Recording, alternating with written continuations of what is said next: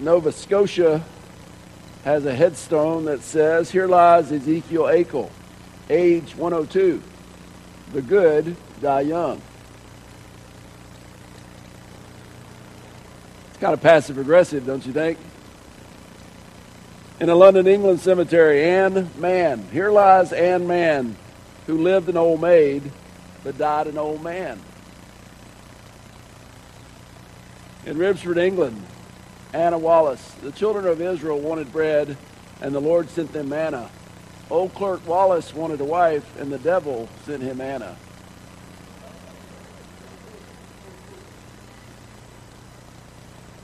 Y'all thought y'all were just going to sleep through the sermon, didn't you? You got to think about these things. Here lies Johnny Yeast. Pardon me for not rising. I think that's funny right there.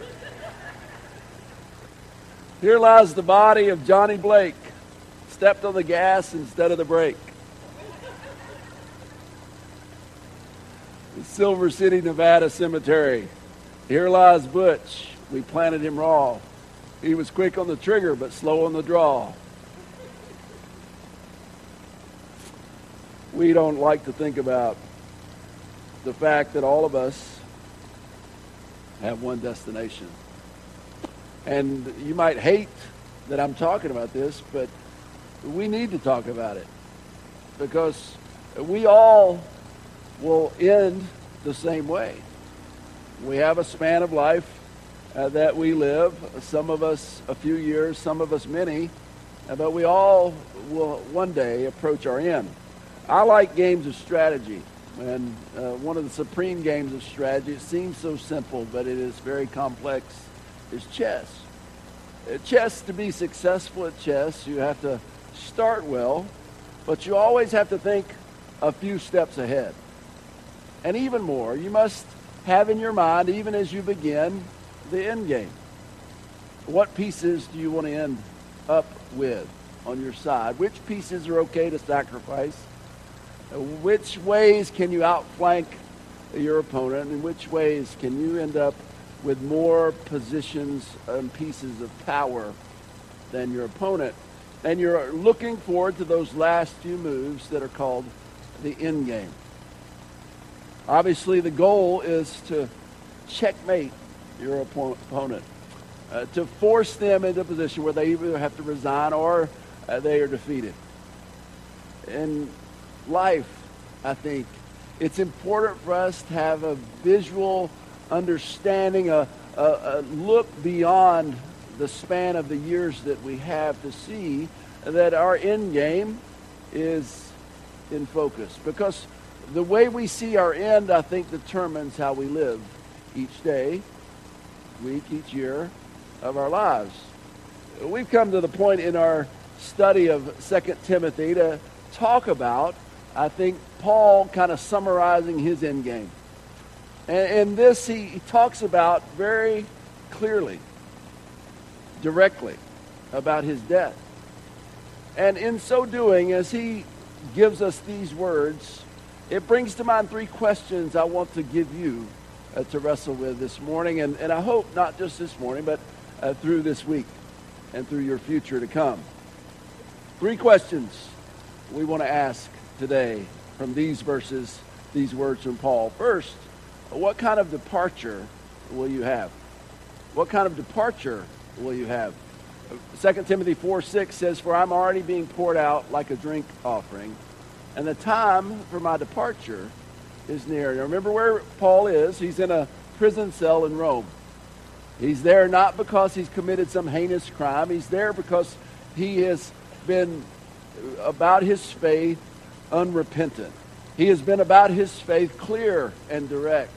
And because he believed in the lordship of Christ, and because he would not back down on his testimony, his loyalty to Christ, Nero, the Roman emperor, had put him in the prison. Probably just a few days or weeks after these words were written, legend has it that Nero had Paul beheaded. And so his departure was near. We don't know when our departure will happen from this earth, but as Brandon's communion thought illustrated, it could happen in a moment, in a blink of an eye. Thankfully, his doctor is still living, but it could happen to any of us in the blink of an eye. Scripture says, Hebrews 9:27, just as people are destined to die once, and after that to face judgment. The reality is we all will face death. You know, a few years ago, Beth and I prepared our last will and testament. We stared down that fact that we would need to prepare for what happened after we were gone. And Paul here is preparing. He's talking to Timothy, and he's been doing this for years, trying to establish the churches so that they would be strong enough to continue after he's gone. And for Timothy specifically, he's saying, Timothy, I need you to take up the mantle. I need you to take up the banner and continue to serve. And so all of us need to think about what will happen after we're gone and prepare for it. And there are two terms here used that I think are very instructive. First, he says he is like a drink offering. Well, where's that come from? If you know the Old Testament, it was a practice that the Israelites were commanded to do every day. Particularly, we read in Exodus chapter 29. This is an instruction. Exodus 29, beginning with verse 38. This is what you're to offer on the altar regularly each day. He's talking to the priest. 2 lambs a year old. Offer one in the morning and the other at twilight. With the first lamb, offer a tenth of an ephah of fine flour mixed with a quarter of hin of oil from pressed olives and a quarter of a hin of wine as a drink offering. Sacrifice the other lamb at twilight with the same grain offering and its drink offering as in the morning, a pleasing aroma, an offering made to the Lord by fire. Now this wine, they drank, they enjoyed drinking this wine. It was how they remained hydrated. It was how they kept going. And this wine was used not for the consumption of humans. It was carefully pressed and made. And they were commanded to take not only that lamb and that flour, but even this wine. This wine was to be offered to the Lord. And what was it to be? A pleasing aroma. Other places in Scripture tell us that we can live a life that I think God smells. It smells so great. I want you to think about the thing that you love to smell most. Maybe it's coffee in the morning. Maybe it's flowers. Maybe it's the curious blend of those smells that surround new babies, right? With those powders and the different things. Whatever that smell, you also can think of odors that aren't so nice. You ever crossed paths with a few dead skunks lying on the road? Not so pleasant. What Paul's saying here is, I give my life completely to God. I always have. And I'm being poured out like a drink offering. That's something that's not to be consumed by humans. There's no ulterior or alternative purpose. It is totally to be given to him. And so Paul says, I've given it all I have. I wonder today, could you say that? I give all that I have to the Lord. It's not mine, but it's his. My hope would be that I could say that on my last day, and I hope that for you as well. I'm being poured out like a drink offering. And I hope that God, when he smells my life, that it's a pleasing aroma to him. And then he says departure. I'm ready for my departure. There are 3 word pictures behind that word in Greek. The first is a ship that's at the port and is ready to set sail. Beth and I, we're celebrating our anniversary in a couple weeks, by going on a cruise.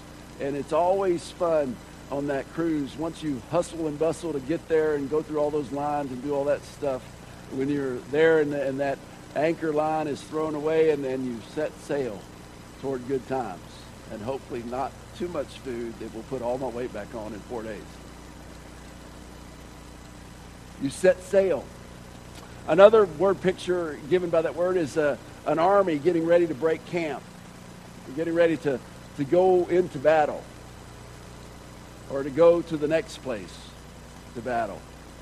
And the third word picture is a person that has this heavy, crushing burden, and they finally get to lay it down. And Paul's saying that I have, with my life, I've given it all I have in this life, with this body. But I'm ready to set sail. I'm ready to break camp. I'm ready to lay my burden down. Friends, I hope you understand, and I hope you see as you get older, as you spend more time with the Lord, that really death is nothing to fear. Death is a setting sail on an eternal cruise. Death is breaking camp to go to that place where there's no more war, no more tears, no more desert, no more disease, no more mourning. And death is a place where you can lay your burden down. That's what Paul understood. But you all, I as well, will determine what kind of departure we have by how we live now. And so that's the second question I have for you. What kind of legacy will you leave? What kind of legacy will you leave? You know, we've been talking about that for several weeks. I think that's the theme of the whole book of 2 Timothy, lasting legacy. That's what we've been talking about. What kind of legacy will you leave? Verse 7 says this, I have fought the good fight. Some of the most famous words of Paul in Scripture. I've fought the good fight. I've finished the race. I've kept the faith. I think you can break that down into him saying this. This is his legacy. He first lived a disciplined life. He lived a disciplined life. What do I mean by that? When he says there, I have fought the good fight, it literally means he has disciplined his body to take on whatever came.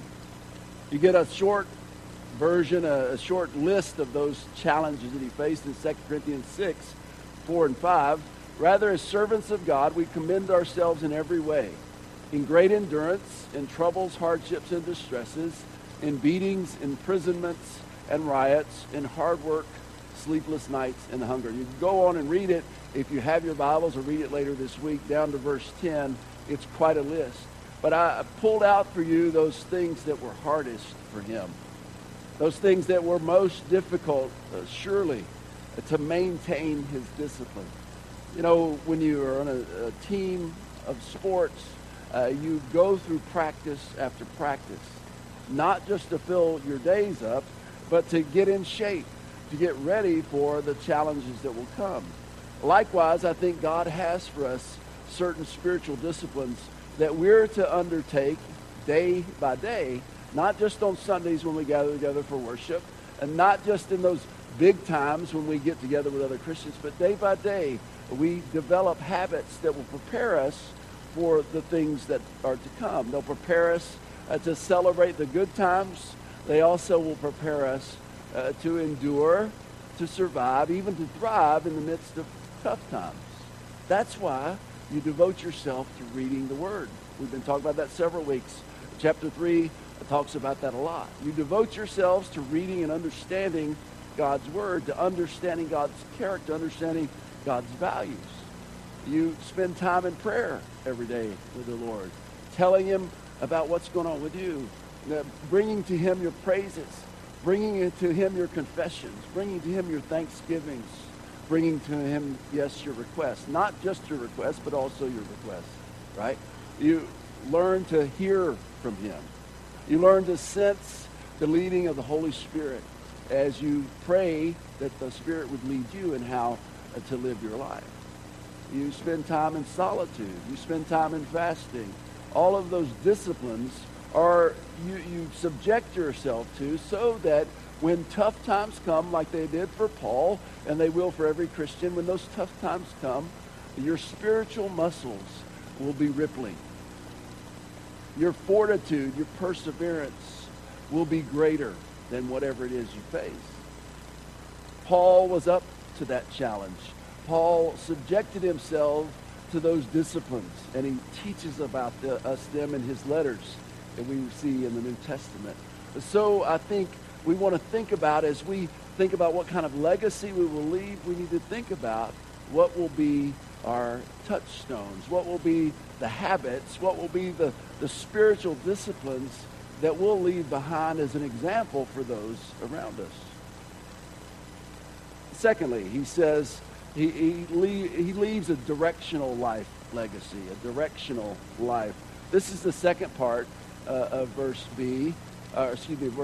I have finished the race, or I have finished the course. Now, he's not saying like Frank Sinatra, I've lived my life my way. I've done it my way. No, he's not talking about that at all. He's finished the course that God has set for him. He's finished the course that God gave him in life. God gives us all different pathways.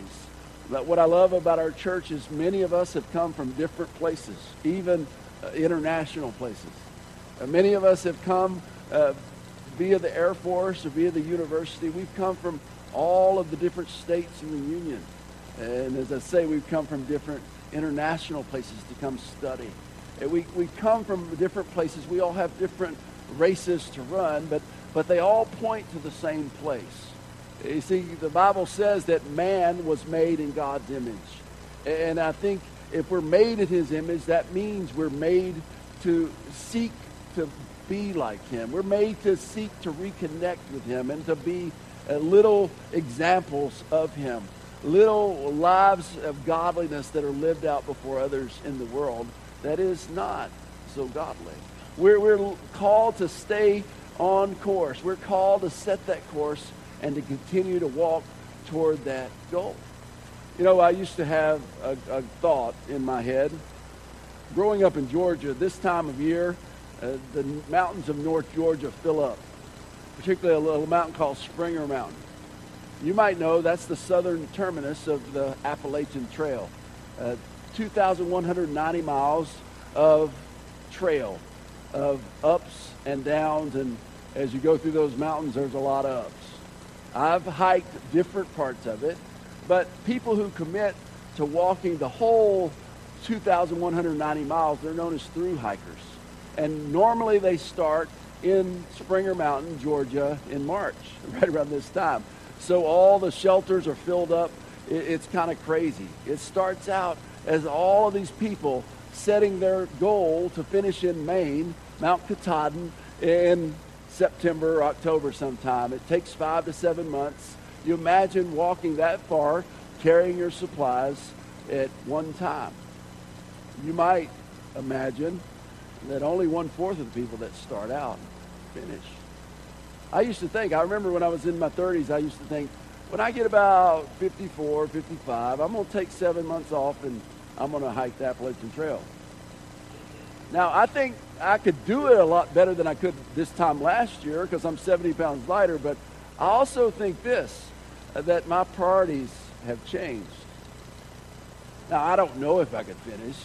You know, it might wear me out. But I do know this. I don't have as my priority so much a distant mountain in Maine. I have as a priority in my life bringing the word, the life-saving word of Jesus to everybody that I can talk to. I have in my mind to bring the comfort and the counsel of Jesus to everybody that I can, to help equip the servants of God to grow and do better service for God, to lead a body to be all that we can be, because times are short. And so I would ask of you to think today, what is your direction?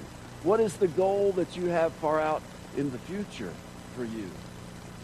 It's important to think about that, because I think those priorities can change just like mine have.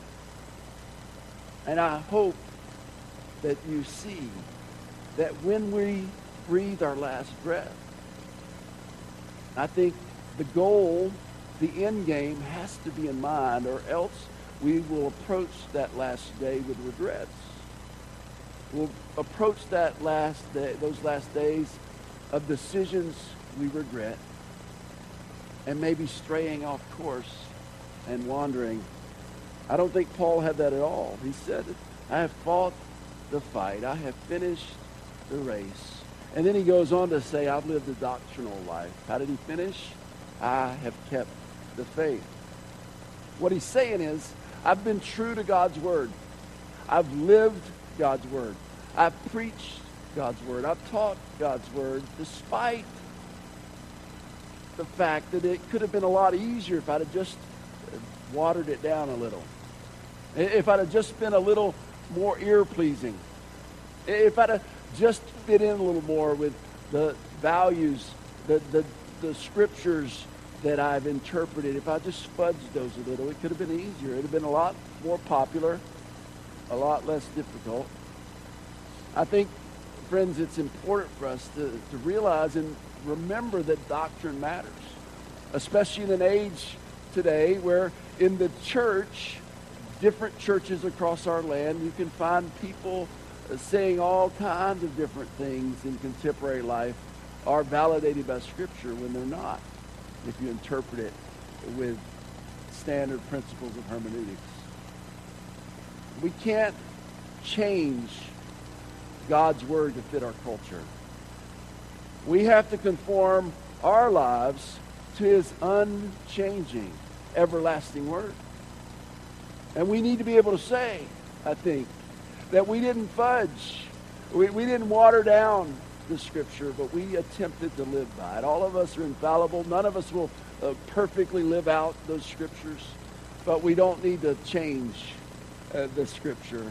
We need to live by it. I have kept the faith. That's what he's saying. I have lived by the doctrines of God. So, what kind of departure will you have? What kind of legacy will you leave? And finally, what kind of reward will you receive? What kind of reward will you receive? Not receive. Okay? Verse 8. Now there is in store for me the crown of righteousness, which the Lord, the righteous judge, will award to me on that day. And not only to me, but also to all who have longed for his appearing. What is he saying? He's saying that that goal line will feature, it will be a place where when you have lived that faithful life, and Paul believed he'd lived that faithful life, that he will receive a crown, not from any earthly power. As I shared with you, he probably was just a few days from his death at the hands of Nero, but he wasn't looking to Nero for his reward. He wasn't looking for the political powers that be to reward him. He wasn't looking for the bank account that was full to reward him. He wasn't looking for all the laurels based on his career or on his material goods to reward him. He was looking for standing before the Lord and being able to say, I've done my best. I've given my all. I've kept the faith. I've fought the fight. I've finished the race. And so I hope it would happen for us. Now, here's the problem. Howard Hendricks did an exhaustive study of the men and women of the Bible. Now, these are people in the Bible. He concluded there are approximately 100 detailed biographies in the Bible. And he notes, sadly, listen to this, that approximately 2/3 of those 100 or so men or women that we read about in Scripture, their lives ended poorly. Either they turned to immorality, or they drifted away from the faith, or they ended their life in a backslidden condition. Those are daunting words. Those are challenging words. You see, right now, you're here today, and I think you're here today because you want your faith to grow, and amen to that. I'm glad that you're here. But I want you to understand that life is a series of decisions. It's a series of days piled one after the other. And we must be, I hope, on an ever-rising trajectory to be more like him and never lose heart, never lose faith. Some of those 2/3 perhaps had bad things happen to them, so they wandered. Maybe they got tired of fighting the battle between the flesh and the spirit, and they gave in to the flesh. Just because you are close to him today does not mean you will necessarily finish close to him at the end. It is your choice. It's your decision. And so this day, I want you to think about, honestly, where is your life in relation to Jesus Christ? What excuses maybe have you made and you're not as close to him today as you were yesterday? What disappointments have led you not to be as close to him today as you were yesterday? And course correct if you know you're not where you need to be. Have that end in mind.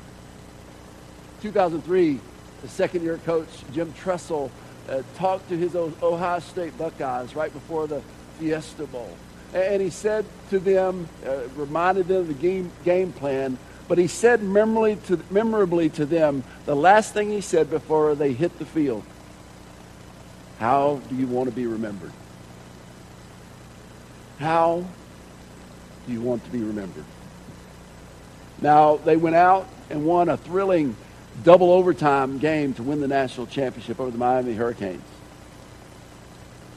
But you probably didn't remember that. Because, like it or not, sports really don't matter that much in eternity. And I say that as a rabid sports fan. But the question I do want you to wrestle with, how do you want to be remembered? I think focus on the end will help us to live a powerful, effective, lasting legacy for him. Father, as we think about these things today, I pray that there is not condemnation, but where there is conviction, help us to follow through. We realize perhaps that we're not on course. Help us to get back there. We realize perhaps that other things get in the way of us pleasing you. Help us to take steps to get that right. To get our priorities in order. And I pray that all of us can look forward to that day that we might receive a crown of righteousness because we long for your appearing. Thank you, Lord, for your direction.